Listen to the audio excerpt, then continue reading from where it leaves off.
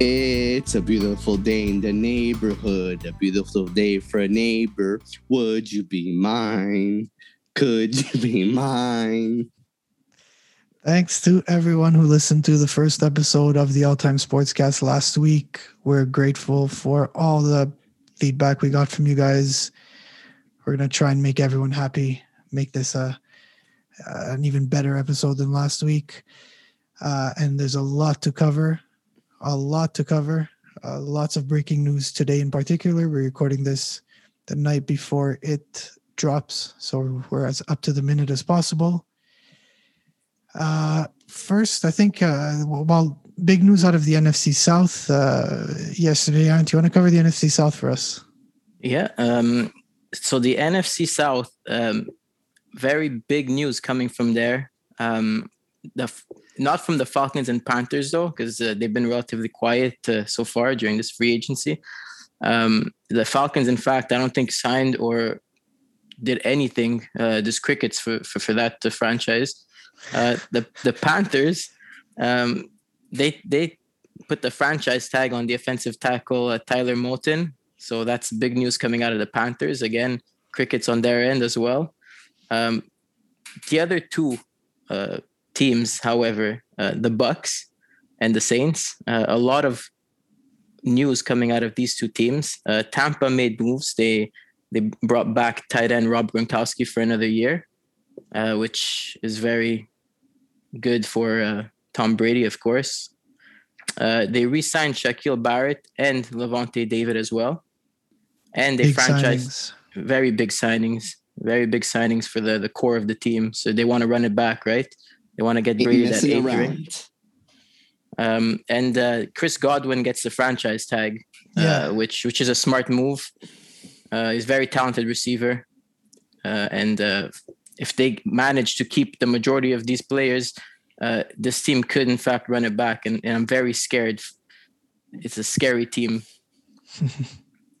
And speaking about big news, the Saints and Mr. Drew Brees, Mr. 5,000-yard passing season, Mr. 54 passing touchdowns consecutively, which is an NFL franchise record. He's a record holder. He tossed 54. Think about this: 54 touchdowns consecutively. That's insane. Just to think about it. He has a career completion percentage of 67.7%. He has the second most touchdown passes in the NFL, just behind Mr. Tom Brady. And he has 4 of the top 5 single season completion percentage marks in NFL history. In 2011, 2017, 2019, and 2018, the other QB is Sam Bradford in 2016. So that's the big news coming out of the Saints. We kind of already had stats. Well, he is Mr. Stats. He's very because he played forever. 20 seasons. Right? When you play that long in the NFL, you're gonna have all the stats, right? You could argue that someone who will be playing for that long maybe won't reach the milestones he's reached, because he is a future Hall of Famer. But that being said, let's speak about that. Let's speak about other Saints moves that they made. They did re-sign running back Ty Montgomery and franchise tag safety Marcus Williams as well.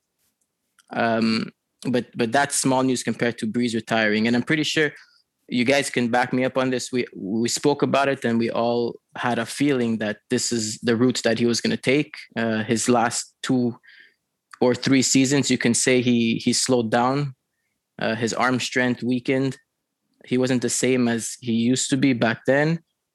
He had his chances to make the Super Bowl, but I won't get into details with that because we all know how I feel about 2018. We all know how they don't make it there.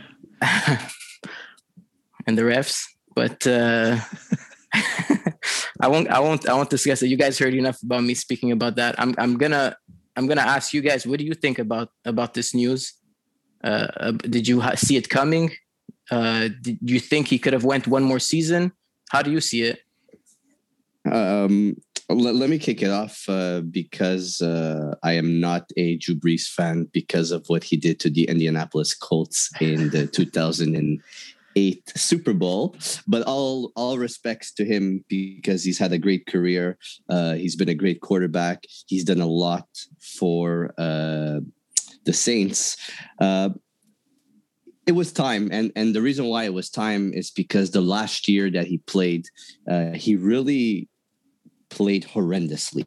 He made a lot of quarterbacks in their last year look like rock stars compared to how he played. Now, that being said, the guy had 67 broken ribs, a broken thumb. So it's give or take, right? He didn't play well because of that was happening to him, because he was injured, because he was sidelined. He didn't play for most of the season as well. Don't forget he was missing Michael Thomas. Yeah, that's a big loss for sure. A big receiver loss. But he did have those injuries. And at that age in your career, injuries will slow you down. Yeah, recovery time as well.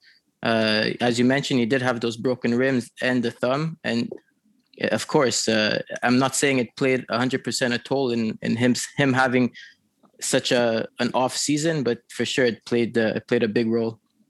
So, Drew Brees, probably one of the greatest QBs in the league, has really risen to fame since being traded from San Diego to, New Orleans, really kicked it off there.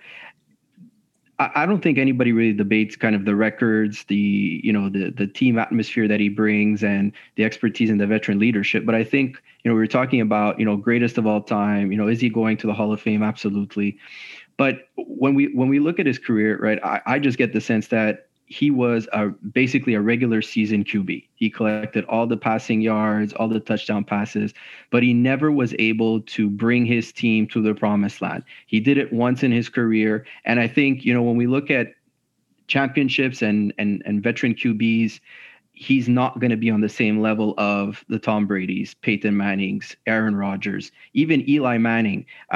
So I think really some of the knocks sometimes with Drew Brees as to why he doesn't get enough credit is because he really overperforms in the seasons, but he never makes it to the postseason. And I think in a league where you're judged by your championships, that's the one knock on Drew Brees. Speaking about not getting it done in the playoffs, I mean, the last 3 years, he got pretty much screwed, right? I know Ant loves to talk about the refs and how he hates them, but it's the absolute truth. I love it. That pass interference against Kyle Rudolph with the Vikings, that 100% was a penalty that should have got called. Then you got the whole Roby Coleman thing. I believe that's his name. That was a clear pass interference. Yep. So it's very hard to win those games when those calls don't go your way. Now, I do agree that he is a regular season quarterback. He will be up there with Peyton Manning as the best regular season quarterbacks that really didn't get much done in the playoffs. Aaron Rodgers is getting there too, honestly, if things continue that way. But I don't know. Drew Brees has always been a gunslinger. He's always been at the top, if not at the top of the NFL when it comes to passing yards. When you started noticing his arm strength diminish, that's when it was the beginning of the end. And then last year, there were the actual contract talks with NBC, I believe, that he was going to become an announcer in the following year. I think everybody knew that last year was going to be his last season, and it shouldn't come as a surprise to anybody that it is. Well, it's. I'm glad that you mentioned the no calls. Because for sure that does play a toll in someone's legacy. And I'm not saying that because I'm a Saints fan or Drew Brees was my QB. I'm saying it could have happened to any team. Something of that magnitude does affect someone's career, not only stats, but legacy. Because let's back up to 2018. That call is made. The Saints win the game. They're in the Super Bowl, and they had a good chance at winning that year. They had a stacked team. So come 2019, okay, Drew Brees is a year older. He wasn't as efficient, but again, you have another chance at making the Super Bowl with another bad call, as Sean mentioned. So Like I said, I could go on for days talking about this. You guys know that, so I won't get too into it. But that's the big news coming out of the division. We'll move on to the next division and we'll see what happened in that one. Sean, if you can take that. Yeah, for sure. So in the NFC West, not much has been going on, honestly, apart from the whole conversations and rumors about Russell Wilson. Today, Kyle Juszczyk did re-sign with the 49ers, a massive 5-year, $27 million contract for a fullback. You could arguably say that apart from the Cowboys and Moose, Juszczyk is the greatest fullback in at least recent memory. The way that Shanahan uses the fullback is unlike any other, and it shows with the way that they keep on re-signing him over and over again. Apart from that, in the NFC North, Anthony Barr, who has risen to fame after breaking Aaron Rodgers' collarbone back in 2017, he restructured his deal with the Vikings, a 1-year, $10 million contract. The restructure means he will be a free agent at the end of next year, thank God. And with the Chicago Bears, Mario Edwards, a journeyman, he has re-signed with the Bears, 3-year contract for $11 million. And the biggest news out of the NFC North is my boy, Aaron Jones, re-signing with the Packers, a modest but good deal, 4 years, $48 million deal, $13 million signing bonus. Drew Rosenhaus, his agent, did come out shortly thereafter saying that there were bigger deals on the table, but Aaron Jones wanted to stay in Green Bay, which just warms my heart. The guy's a stud. You can't help but root for him. And with Aaron Jones being off the table now, what do you guys think about the rest of the running back class? Well, I mean, the market is really, the first few days, first few hours of free agency, right? We see these big stars, these big names kind of go. And now, especially in the running back aspect of things, we haven't really seen any big names go. I mean, Aaron Jones was definitely the biggest on the market in terms of not getting tagged by Green Bay and then working out something. I know Miami was very big on Aaron Jones, trying to get him. And now, probably a team like that is going to start shifting their attention into, those second tier guys. So, Chris Carson definitely could be a game changer. People, we walk into running backs like Kenyon Drake, James Conner, it really dives into 2-3 tier people that might not necessarily be more of the difference makers, but can definitely be good key additions to teams that need that running back position. Take, for example, just Jamal Williams, being cut by the Packers. He can come in and really be a pretty good workhorse here for many teams that are searching for RB help right now. As a Packers fan and someone who watched Jamal Williams over the last 4 years, even if he doesn't play one snap for your team, I would recommend signing him regardless. He is a joy to be around and he makes everybody smile. I highly recommend him. But speaking of available running backs, Mike Davis stepped up big when CMC went down last year. He was one of my fantasy studs week in, week out. And honestly, whatever team ends up picking him up is definitely not going to regret it. As I said last week in a bold prediction, I spoke specifically about my Steelers, saying that they're going to eat their words and go back to somebody like James Conner and offer him something. We see a guy like Le'Veon Bell still available. I think we're going to offer him something. I expected Jones to hit the market and maybe not be a target for a team like the Steelers or a team in need of a running back. This puts a crazy, crazy value on Chris Carson right now, who was let go by the Seahawks. He's going to be pursued by, it's going to become a bidding war for him. I think that's a given. All the teams that need a running back, guys like Kenyon Drake, still great pieces to have, but can we say less proven in a way? So I don't know that he'll necessarily get the type of contract Carson's expected to get. I know I take Drake over James Conner for my team personally, but let's also not forget Marlon Mack, who's coming back from a torn ACL, being out for the year. I do not think my Colts will be re-signing him. He is a free agent, so whoever lands him, it will be a diamond to shine because he could do marvelous things for your team. For the last 2 years, he did amazing things for the Colts. The Colts had no running game probably since, and I would not even say they had a running game when they had Joseph Adai, but I'm saying that Marlon Mack really stepped in to that key position for the Indianapolis Colts. So whoever picks him up, they have something to work with, and he could do amazing things. Yeah, and don't forget, there's also Todd Gurley available. Watching him with the Falcons, I mean, he's not the Todd Gurley he used to be, but he could be a 1-2 punch for a team that's looking for that type of running back. Because I don't think he's done yet. I think he still has a bit more to offer in his career. Todd Gurley's fall from grace is unlike anything I've ever seen before, at least in my time since watching the NFL.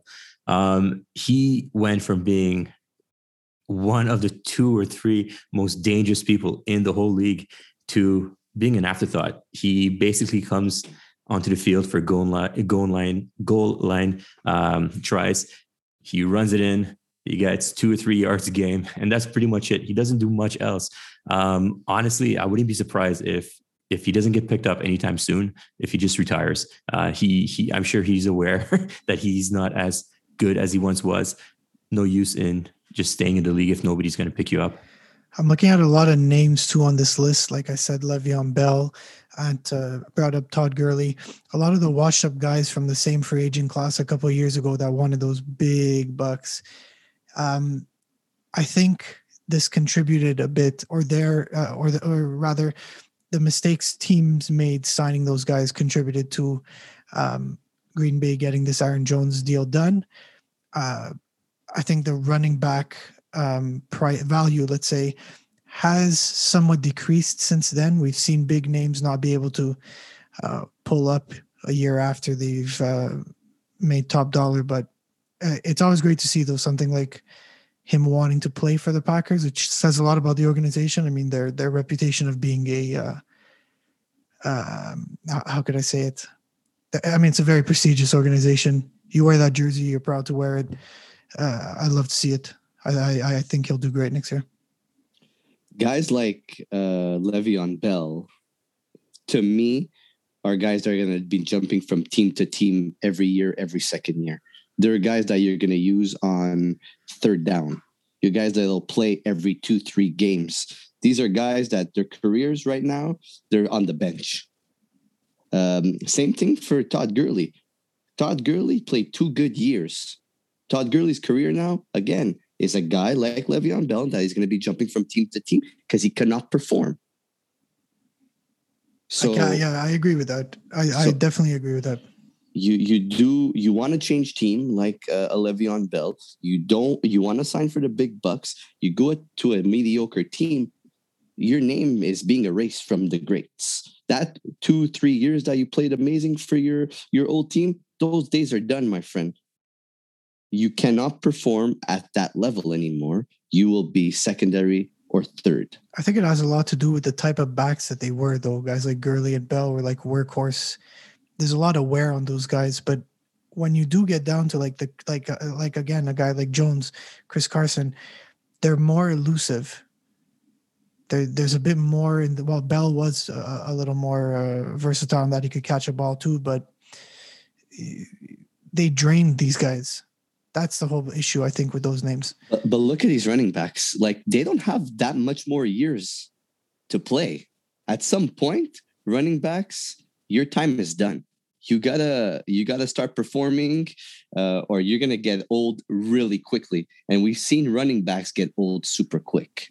NFC East, a big signing early last week that we got to talk about. We can't really skip over it, even though it's old news now. What do we got? America's team.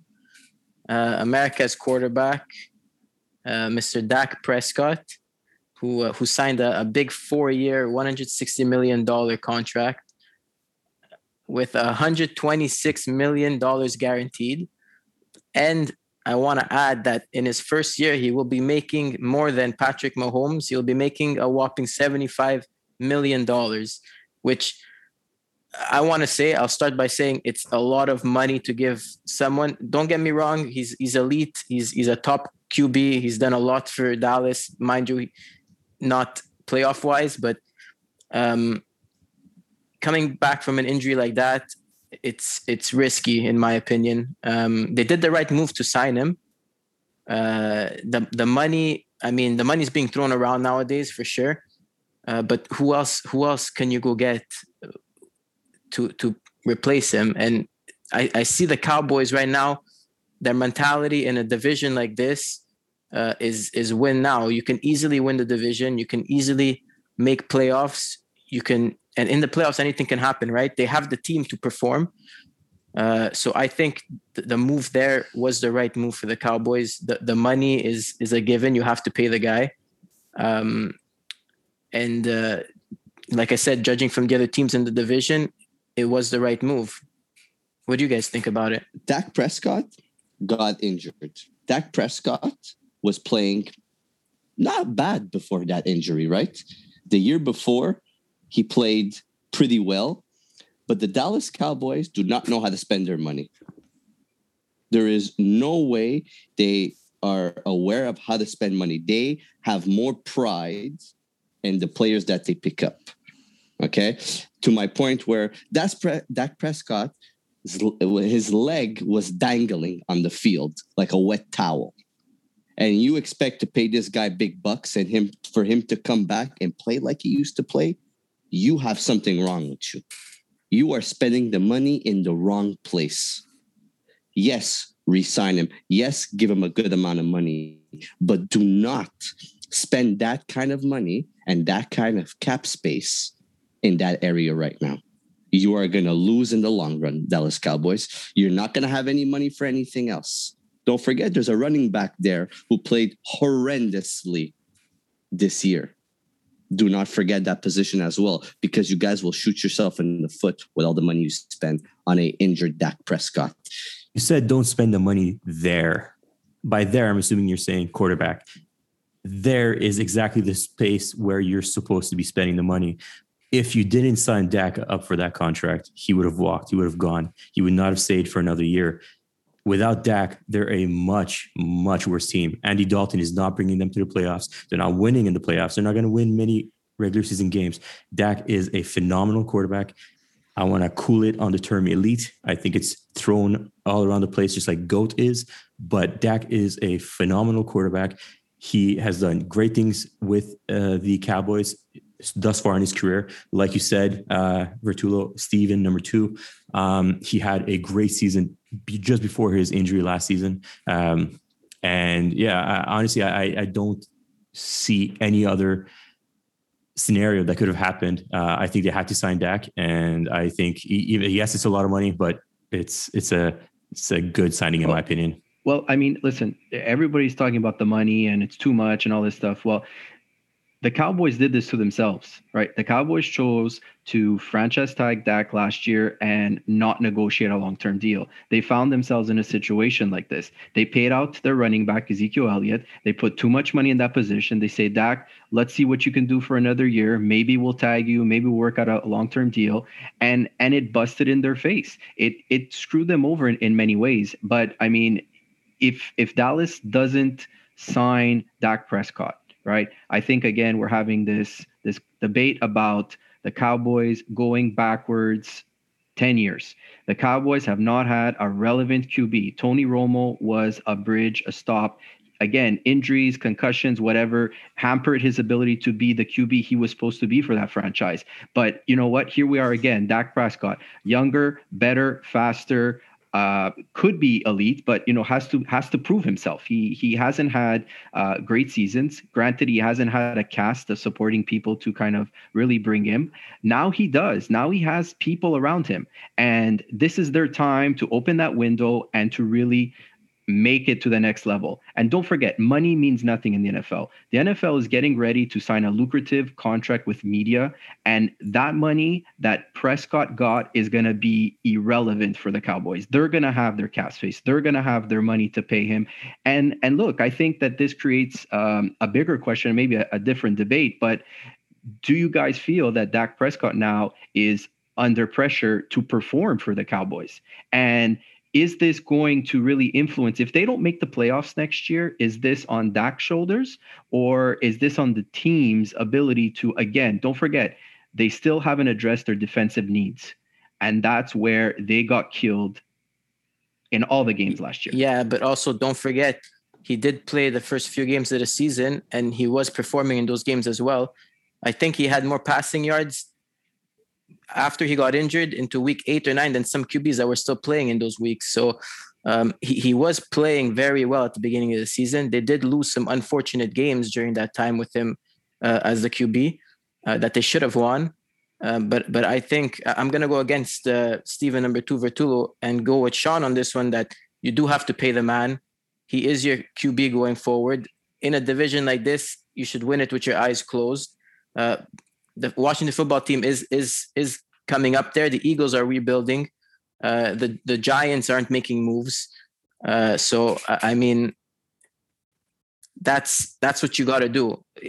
In your guys' opinions, who do you think the Cowboys could have gotten if they didn't give Dak the money? If you would have franchise tagged them again, it would have costed you more money. This way, you get less cap hit for the moment, because franchise tagging would have taken a bigger cap hit, and you get your QB.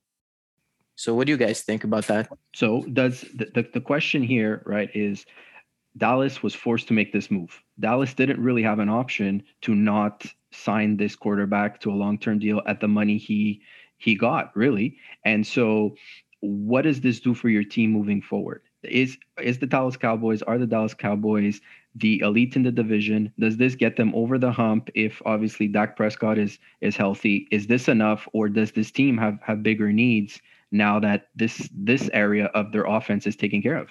To be honest, I don't think this is a bad deal for either Dak or the Cowboys. By the NFL definition, it's a long-term contract, but 4 years is a good enough window to see, like, is this still working? Can we move on from him? And by year 3, they'll probably still get interest if they decide to trade him. If they decide to release him, he'll still be able to go elsewhere and potentially win. Last week, we said that he'd be looking at something like 5 to 7 years, and that part of that 5 to 7 years might involve a reset. I think this pretty much settles that the organization will reset without him if they need to. They're not going to commit to him past his, could we say his prime? He's in his prime. They're not going to commit to him past his 30s, let's say. They'll give him a chance to play elsewhere. I think this really works for them. The main word is everybody's using is a healthy Dak Prescott. We got to wait the year for him to come back and play and be healthy and perform. Like, again, Saquon Barkley, another prime example. The guy's coming off an injury. They got to come and perform. An injury could ruin your career, whether it's your leg, your arm, your hip. These injuries can ruin your career. Dak Prescott, 2 things could happen. He can come back and have a stellar season. He can come back and have a horrendous season. Same thing for Saquon Barkley. Same thing for CMC. All these factors play a part. When you are injured, and like Dak Prescott got injured on his leg, what does he use to move around? His legs. We got to give him a year to come back. We got to make him see what he could do after that injury. And that's the way I see it, is wait for your star to come back, perform after his injury, and then start talking. Because we do not know what's going to happen at that point. You got to believe that the Cowboys know about Dak's injury, right? They're not in the business to give out free money, especially not $100 million contracts. If Dak was beyond repair, they wouldn't have signed him. Look at Patrick Mahomes 2 years ago, I believe. He got a gnarly knee injury. He came back and look at him. He went to the Super Bowl just a few months ago, right? I have to trust in the Cowboys organization. They're team doctors. They know what they're doing. I'm not all that worried, but I do see your concern for sure. Well, I think Dallas is the team of the division. If you look at the other 3 teams, like I said, Washington football team played very well last year, but I think Dallas could beat them, and Dallas should beat them. The Eagles, as I mentioned, are rebuilding as well. They're unproven. They released a bunch of guys. The Giants played very well defensively, in my opinion, last year. They surprised many, but their offense without Saquon Barkley wasn't performing. So he's going to be a big factor as well coming in. Let's not forget about him. But to your point, the Cowboys should and will, in my opinion, win the division and make the playoffs with a healthy Dak Prescott. We had a signing shortly before we started recording in the AFC South. Steve, what do we have? In the AFC South, we have had some big things happen while we're waiting for Deshaun Watson, I may add, to make his move, if he's going to make his move. But in the AFC South, the Titans sign former Steelers pass rusher, our good friend, Bud Dupree, for 16.5 mil per year, I may add. Good for him. So that's big for the Titans. Sorry, Steve. I know it's a big loss on your part, but hey, this is what happens in free agency. The Titans have also informed cornerback Malcolm Butler they are cutting ties with him. Ciao, see you later. We will not get into anything else the Titans have done in the last week or two, but the Jags are going crazy with some big signings. When I say big, I mean big for the Jags and the position they've been for the last 2-3 years, but overall, not that big in signings. Defensive tackle Roy Robertson Harris from the Bears. Special teams and wide receiver Jamal Agnew from the Lions. Safety Rashawn Jenkins from the Chargers. Running back Carlos Hyde, who signed a 2-year, $6 million from the Seahawks, which to me was a shock. I don't know if anybody wants to add anything on that signing. I did not see that coming.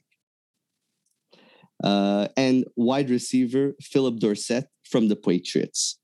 So those are signings, but they're not explosive that are going to make any difference in that team. That's my opinion.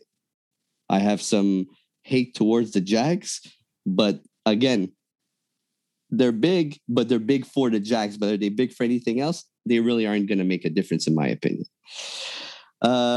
Something big happened with my team, the Colts, who have let me down drastically after the year we've had with this specific player. Danico Autry has signed 3-year, $21.5 million. Ciao with the Titans. That is huge. We have just gotten rid of one of our hugest assets on that defensive line, Danico Autry. To a rival. He's done some amazing things for us last year. It really showed in our defense, but we got rid of him. Hey, Ballard has a plan, I guess. And the last big signing, the Texans signed Mark Ingram. Big trust.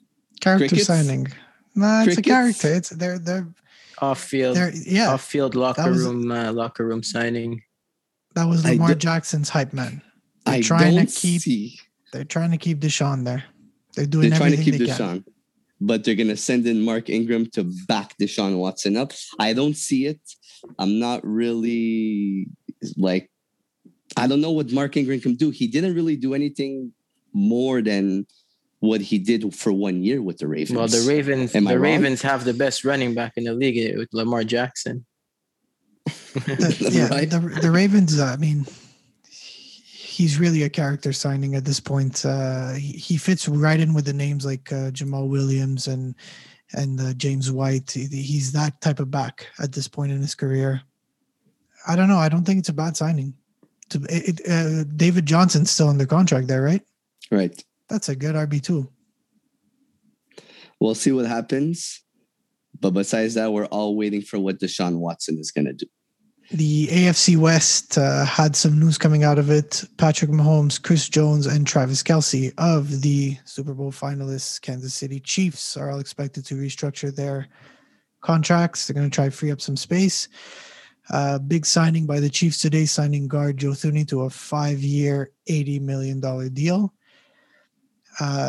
After 5 years of playing for the Chargers, Cornerback Casey Hayward has been released. They cleared up $9.2 million in cap space, releasing him.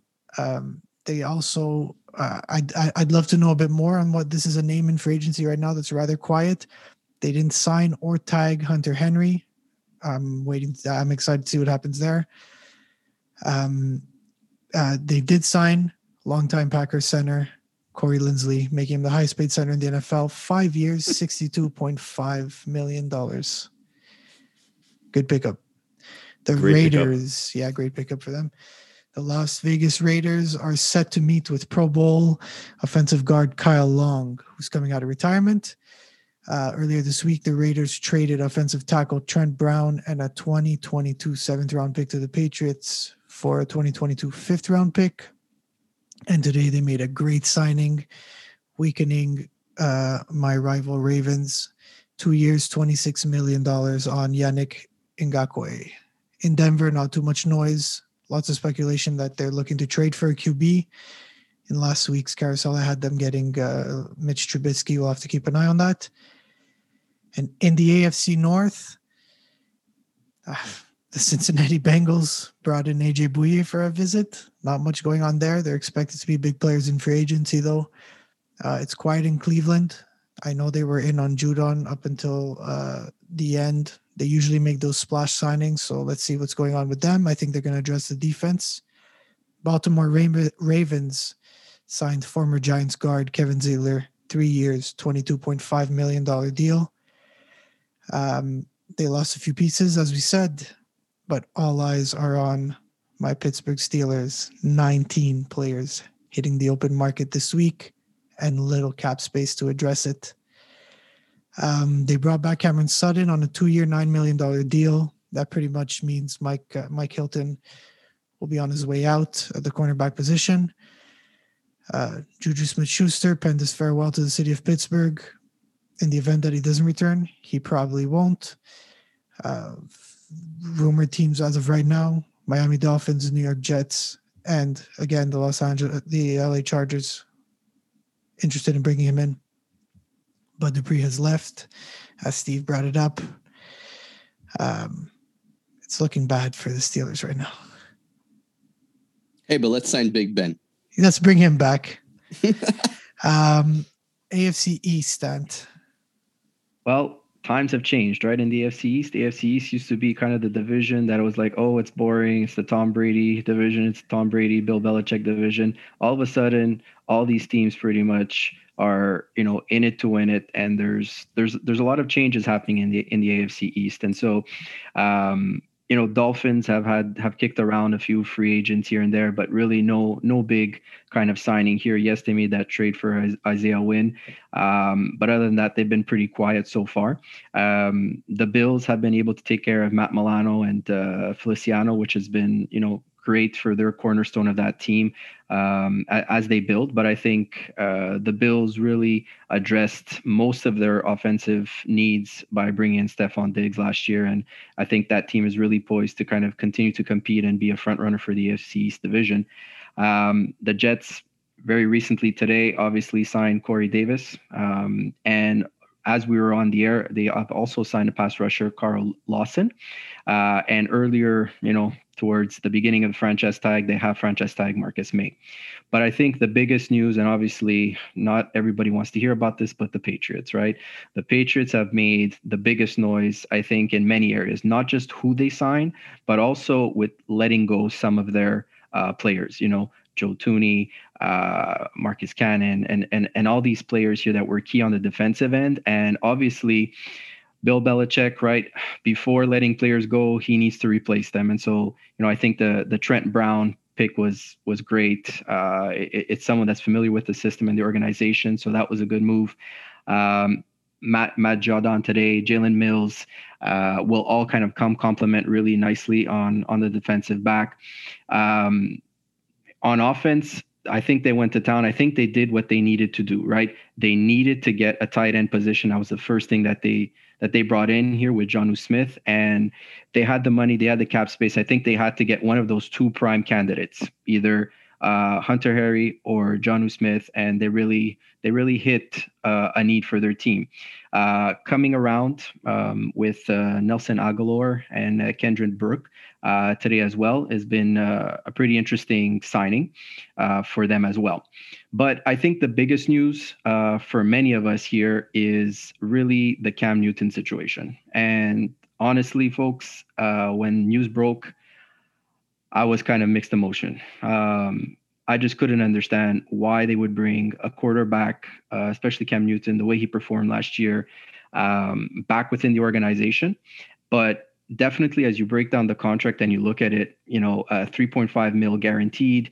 A lot of this is incentive-based contract. So a lot of this is based on his performance. And I think that when you really look at the contract that he was offered in terms of his incentives, I feel it's almost like they're saying, listen, if we're stuck at this position, you can be our guy, but we don't plan to have you as our guy. We plan to have you here. Maybe even this was an opportunity for them to kind of lure free agents, because we know these free agents aren't going to come in to not know who's the starting QB, who they're going to be playing with. And so having Cam Newton kind of re-sign at a team-friendly kind of cap situation, I think helped them in many ways try and bring some free agents in and some weapons.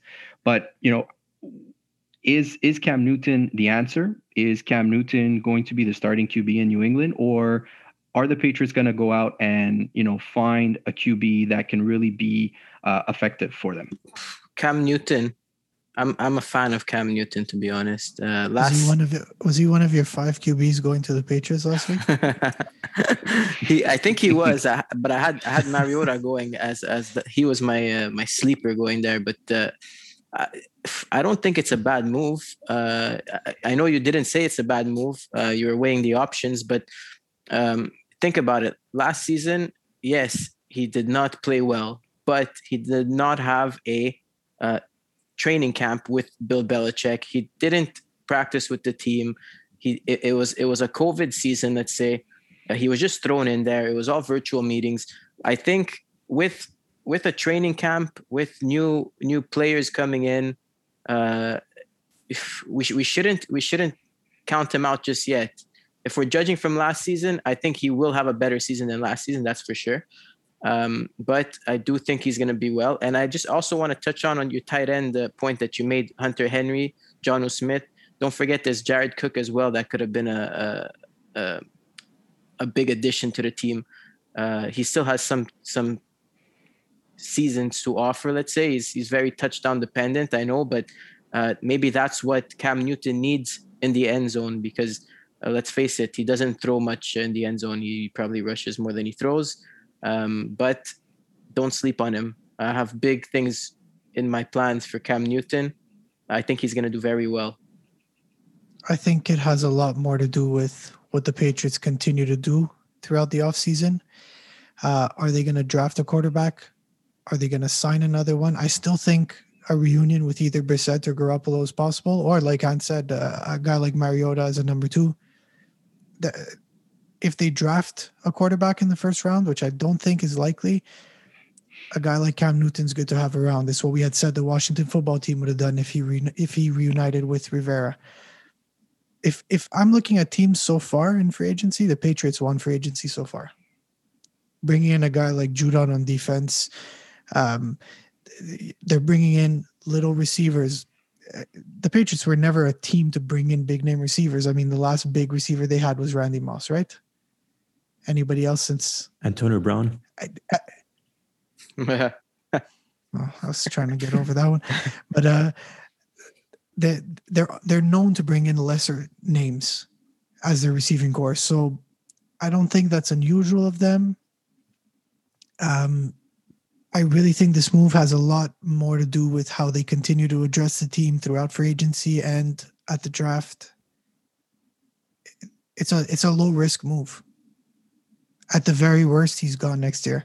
And I mean, he didn't look great. He certainly didn't look great, but he had a lot of those games where he was able to show that he still has fight in him. Well, look, I mean, over the first 2 weeks of the NFL season last year, right? him and Russell Wilson were in talks for kind of MVP. They were performing really, really well. They were getting, the touchdowns, during the air, on the run, whatever it was. COVID hits and Cam Newton comes back from this, and he doesn't look like a shell of the person he was in the first 3 weeks. And just to give you kind of just some stats, right? In the last 12 weeks of the season, Cam Newton got sacked 26 times. Cam Newton didn't even know where the rush was coming from. He was unable to read very much. And when he would throw the ball, right, it wouldn't really go very far, 5 yards, 10 yards. And really it was at the receiver. Receiver didn't even have any opportunity to kind of make plays or yards after the pass either. And so the Patriots really became one dimensional with Cam Newton, just trying to run the ball all the time. And that really wasn't effective. And, if we're looking at building this team from the ground up, Cam Newton cannot be part of the equation here. He's just not what he used to be. And even with some training camp and even with some receivers, I just don't see him being able to be the QB that will take the Patriots into at least a wild card spot next season. They need to upgrade to someone who knows the system a little better and can throw the ball deep on some of these routes. If not Cam, who else though? Well, who else? I mean, there's still a lot of QBs that are on the market for sure. There's definitely could be a few trades that could happen. Listen, there's also the draft that they could also move up. So I'm saying, listen, you needed someone in order to fetch these free agents. You needed some sense of, stability there and a vision. But I don't think that Cam Newton can be your QB1 going into next season. You're going to have to draft a QB, trade for a QB, sign someone on the free agent market and move that way. But I think it was important and pivotal for the Patriots to have at least Cam Newton sign so that they could attract some free agents and rest assured that if they weren't able to pay the price or the premium of some of these top QBs that the market is demanding, then at least they have someone here. But I think if we're looking at the contract, it's really team friendly in the sense that they don't think he will be their starter. Yeah, I agree. And honestly, having Cam back is a stopgap solution, right? Like you said, Cam is not the team's future quarterback. He is there right now. I think he's an in-between guy, whether they pick someone else up in free agency or they draft someone else who just so happens to start midway through the season. Cam does have the advantage of having 1 year under Bill Belichick's playbook going into next season. Hopefully he has a training camp under his belt as well. I don't care for Cam. I've never been a fan of Cam, but I think right now he's the best solution, at least that I know of for the Patriots. Just look at Bob and the Patriots and what they're doing. Look how they are spending their money. Look how they are signing all these names in free agency. There's a plan. There's always been a plan. There's been a plan once Tom Brady left, what was going to happen. They are not paying Cam Newton a lot of money. They are using him just as a background right now. Let's sign Cam Newton for 1 more year and let's put all our money, invest all our time and all these other signings. They're playing the smart route. They're not like the Dallas Cowboys, my friends. They're doing the thing the right way and it will pay off in the long run. So by them, yes, I agree with Burge 110%. Cam Newton is not your guy, but he could be your guy for the next year while things fall in place, while your dominoes fall nicely. This is all a plan. This is all Bob's genius thinking of what's going on right now. Well, look, I think, the Patriots definitely won, day one of free agency. They addressed a lot of their defensive needs. Don't forget that defensively, this is where this team excelled really. And defense last year really carried them. But it raises, some more questions for me in the sense of what happens with Stephon Gilmore. Is he now become expendable for the team? Is JC Jackson, what's going to happen for him? Yes, he's a restricted free agent. How does he play into kind of their long-term future? But again, in terms of the offense, right, they did address the tight end position, but their wide receiving core is still not exactly up to par. And the Patriots kind of always do this cheap labor stuff, right? So they'll sign people that do have the potential or don't work out for other teams, and they make them into superstars, right? Well, that strategy worked because you had a very good, great quarterback that really brought out the good in all your receiving cores. Free agency is not over, and definitely there's a lot of key people, whether it's wide receivers or running backs, that are still available. But I would have preferred them kind of going with maybe a Will Fuller instead of a Nelson Aguilar. I think Will Fuller definitely allows the Patriots to throw the deep ball, run those deep routes, and he's quick on the perimeter, which was something that the Patriots really didn't have any wide receiver core last year that was able to do those deep runs. Did you hear that, guys? The Patriots fan described Tom Brady as a very good, great quarterback. I rest my case. I want to just touch base on his wide receiver comment of Nelson Aguilar. I think with Cam Newton, Nelson Aguilar will free up some space for Jonnu Smith to work his magic as well. And move the chains, so to speak. They're definitely a way better team than they were last year, offensive-wise now, with the addition of Jonnu Smith and Aguilar. And don't forget, you can always draft a wide receiver who can complement Aguilar, who can be the next superstar for the Patriots. Remember, Tom Brady was drafted in the 6th round, and what has he done for the Patriots? Those are diamonds in the rough. Those are things that don't happen all the time. and again, wide receiving core has been a problem. Another name that has been kind of floated around with rumored with the Patriots is Curtis Samuel, and I think he could be kind of that a good receiver for them on the short route. New England likes to do those quick slants, those quick play action passes as well. So that could be a good fit for them to address those needs. And as much as the wide receivers is an issue, I think running back also needs to be addressed with this team. Running back here, yes, we have a whole slew of individuals that could be difference makers, but we know that the Patriots have a running back based on committee. And I think with the money that they have, maybe they can go out and get a Chris Carson. Maybe they can go out and get that game changer and really solidify the backfield for them as well throughout this whole free agency process. I'd really like to see more on the offense now, some of these signings to really bolster up their lineup. And in the AFC East, besides Josh Allen, the AFC East quarterback for the teams could be very, very different. We know Sam Darnold might not be with the Jets much longer. What's going to go on with Tua? Is Tua the future of the Dolphins? Are they going to draft another QB in the NFL draft? Are they going to trade for Deshaun Watson? What happens in the AFC East here from that perspective too? So I think it's really important for all the signings that the Patriots done today. They need to get that number one QB, and they could really pose a threat for the Bills. Do you think that players like Kendrick Bourne or Nelson Aguilar really write off their ability to go sign bigger name receivers? You mentioned Will Fuller. You mentioned, we mentioned previously Juju Smith-Schuster, who's probably finding a new home. The contracts on these receivers isn't big. There's still room to bring in maybe a bigger name at receiver and just have the whole thing overhauled, right? N'Keal Harry's been talks of trade. There's been talks of trade around N'Keal Harry, rather, I should say.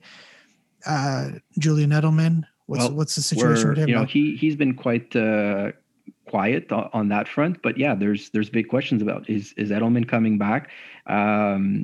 He's been pretty coy about it. He's mentioned wanting to come back, but I think there's a lot of questions about his health right now that might impact that. And so that's another, your prime target of last year and the last 2-3 seasons is now questionable. And so it's really a big overhaul. And I think the rebuilding has to start at this stage, really. And the fact that they have all this money to spend, they can really rebuild this team very quickly and align themselves to at least be contenders for the playoffs and rival some of these teams that are going to make it. I don't think they're good enough to compete with the Chiefs, for top spot, but I think that they can kind of at least get in to a wild card position and do some damage depending on matchups later on in the playoffs.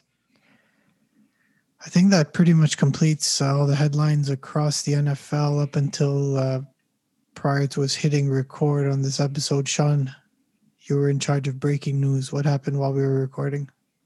Breaking news. The Chargers signed former Steelers offensive lineman Matt Filer. Sorry, I'm not too sure how to pronounce his name. The Broncos are giving running back Philip Lindsay a low RFA tender. The Saints are re-signing offensive tackle James Hurst. And in other Saints news, the Saints are bringing back Jameis Winston to a one-year deal.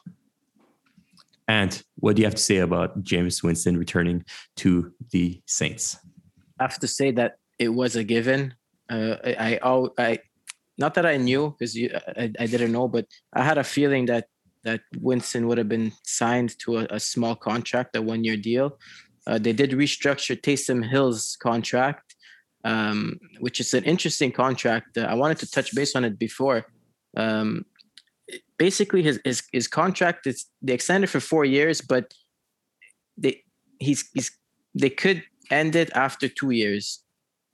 So he could be a free agent after 2 years. So right now, the situation for the QBs of the Saints is you have a one-year deal with Winston, and you have a 4-year extension / a 2-year really deal with Taysom Hill, and they could both become free agents. So I don't know what to think of this.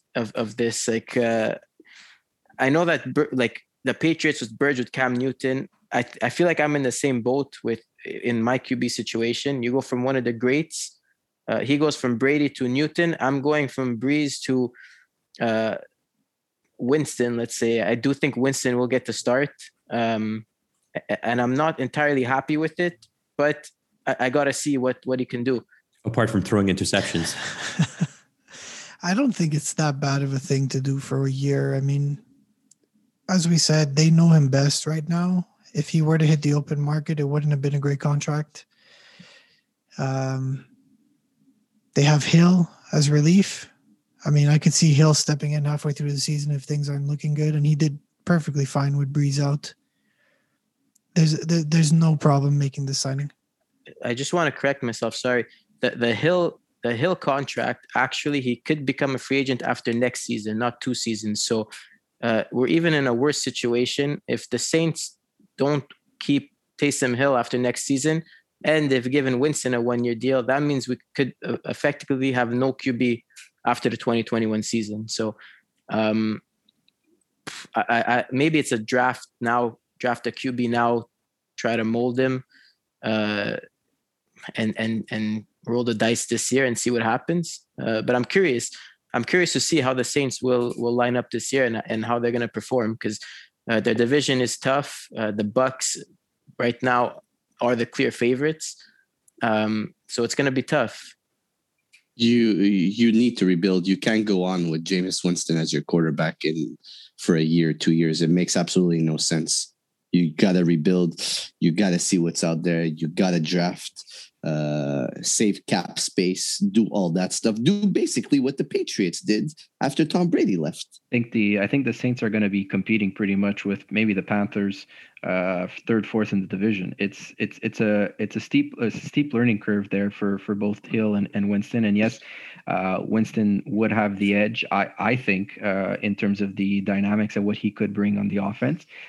Hill very much, can get those throws, but we haven't really seen him for long periods of time, and so that's going to be a big question mark going into the season. And so, you talk about the contracts, 1 year, 2 year. So maybe what needs to happen is maybe the Saints kind of look at, signing one of these free agent QBs for their veteran leadership and really bringing in someone who is proven and that can challenge, but also step in. I mean, we've seen it. We saw it with Dallas. We saw it with a lot of different teams, right? Their second string quarterback goes in who's very far removed from being a starter in the NFL, and it just doesn't work out. So if this is the Saints here to rebuild and kind of review their options at the quarterback position, go for it with this 1 or 2 year deal with them. But I think that they also need to be kind of looking further down the line at this position, and they could very well be looking through their draft as well. I think that these small contracts, they will clear shop, create cap room for the next year or two, and then maybe potentially land a big QB if they don't draft. But I mean, it all comes down to the cap space, right? The Saints are the worst team. They were the worst team cap space wise, so they had very little room to work with. I'm surprised they did such a good job in bringing that cap down since the beginning, but they had no options. It was either ride with Taysom Hill as their QB and lose him at the running back, tight end, receiver position because he plays everything, or sign Winston, who had a year under Drew Brees and with the team, and roll the dice with him. So in the end, it was a good move for this year, but for the future, like you said, they got to think about the future and think about it fast. I think so much riding on the decision that they needed to bring back Winston, and to disagree with Steve too on this.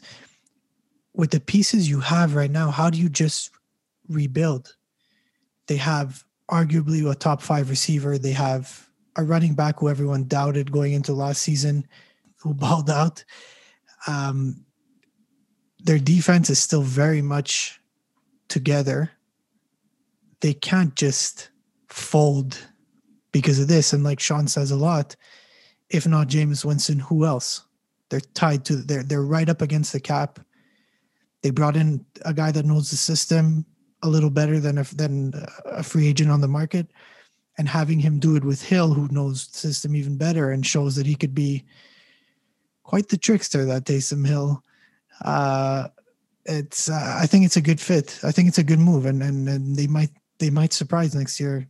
I don't think they'll outperform. They'll outdo themselves, but I definitely think they'll be. They're going to be a high-flying offense next year, even with this guy at QB. They're too good not to finish second in their division. They're gonna definitely be behind the Bucs. They're a clear-cut favorite here, but the team is just so outside of the quarterback position. The only player they lost really of significance is Emmanuel Sanders. The rest of the team is just too good. Even if they stick Taysom Hill at Wildcat and he just does nonsense all game, they're going to win left and right. I'm not too worried about the Saints, but my issue with the Saints here is if they play good enough and they win games, they're going to be drafting real late. So what do you want to do?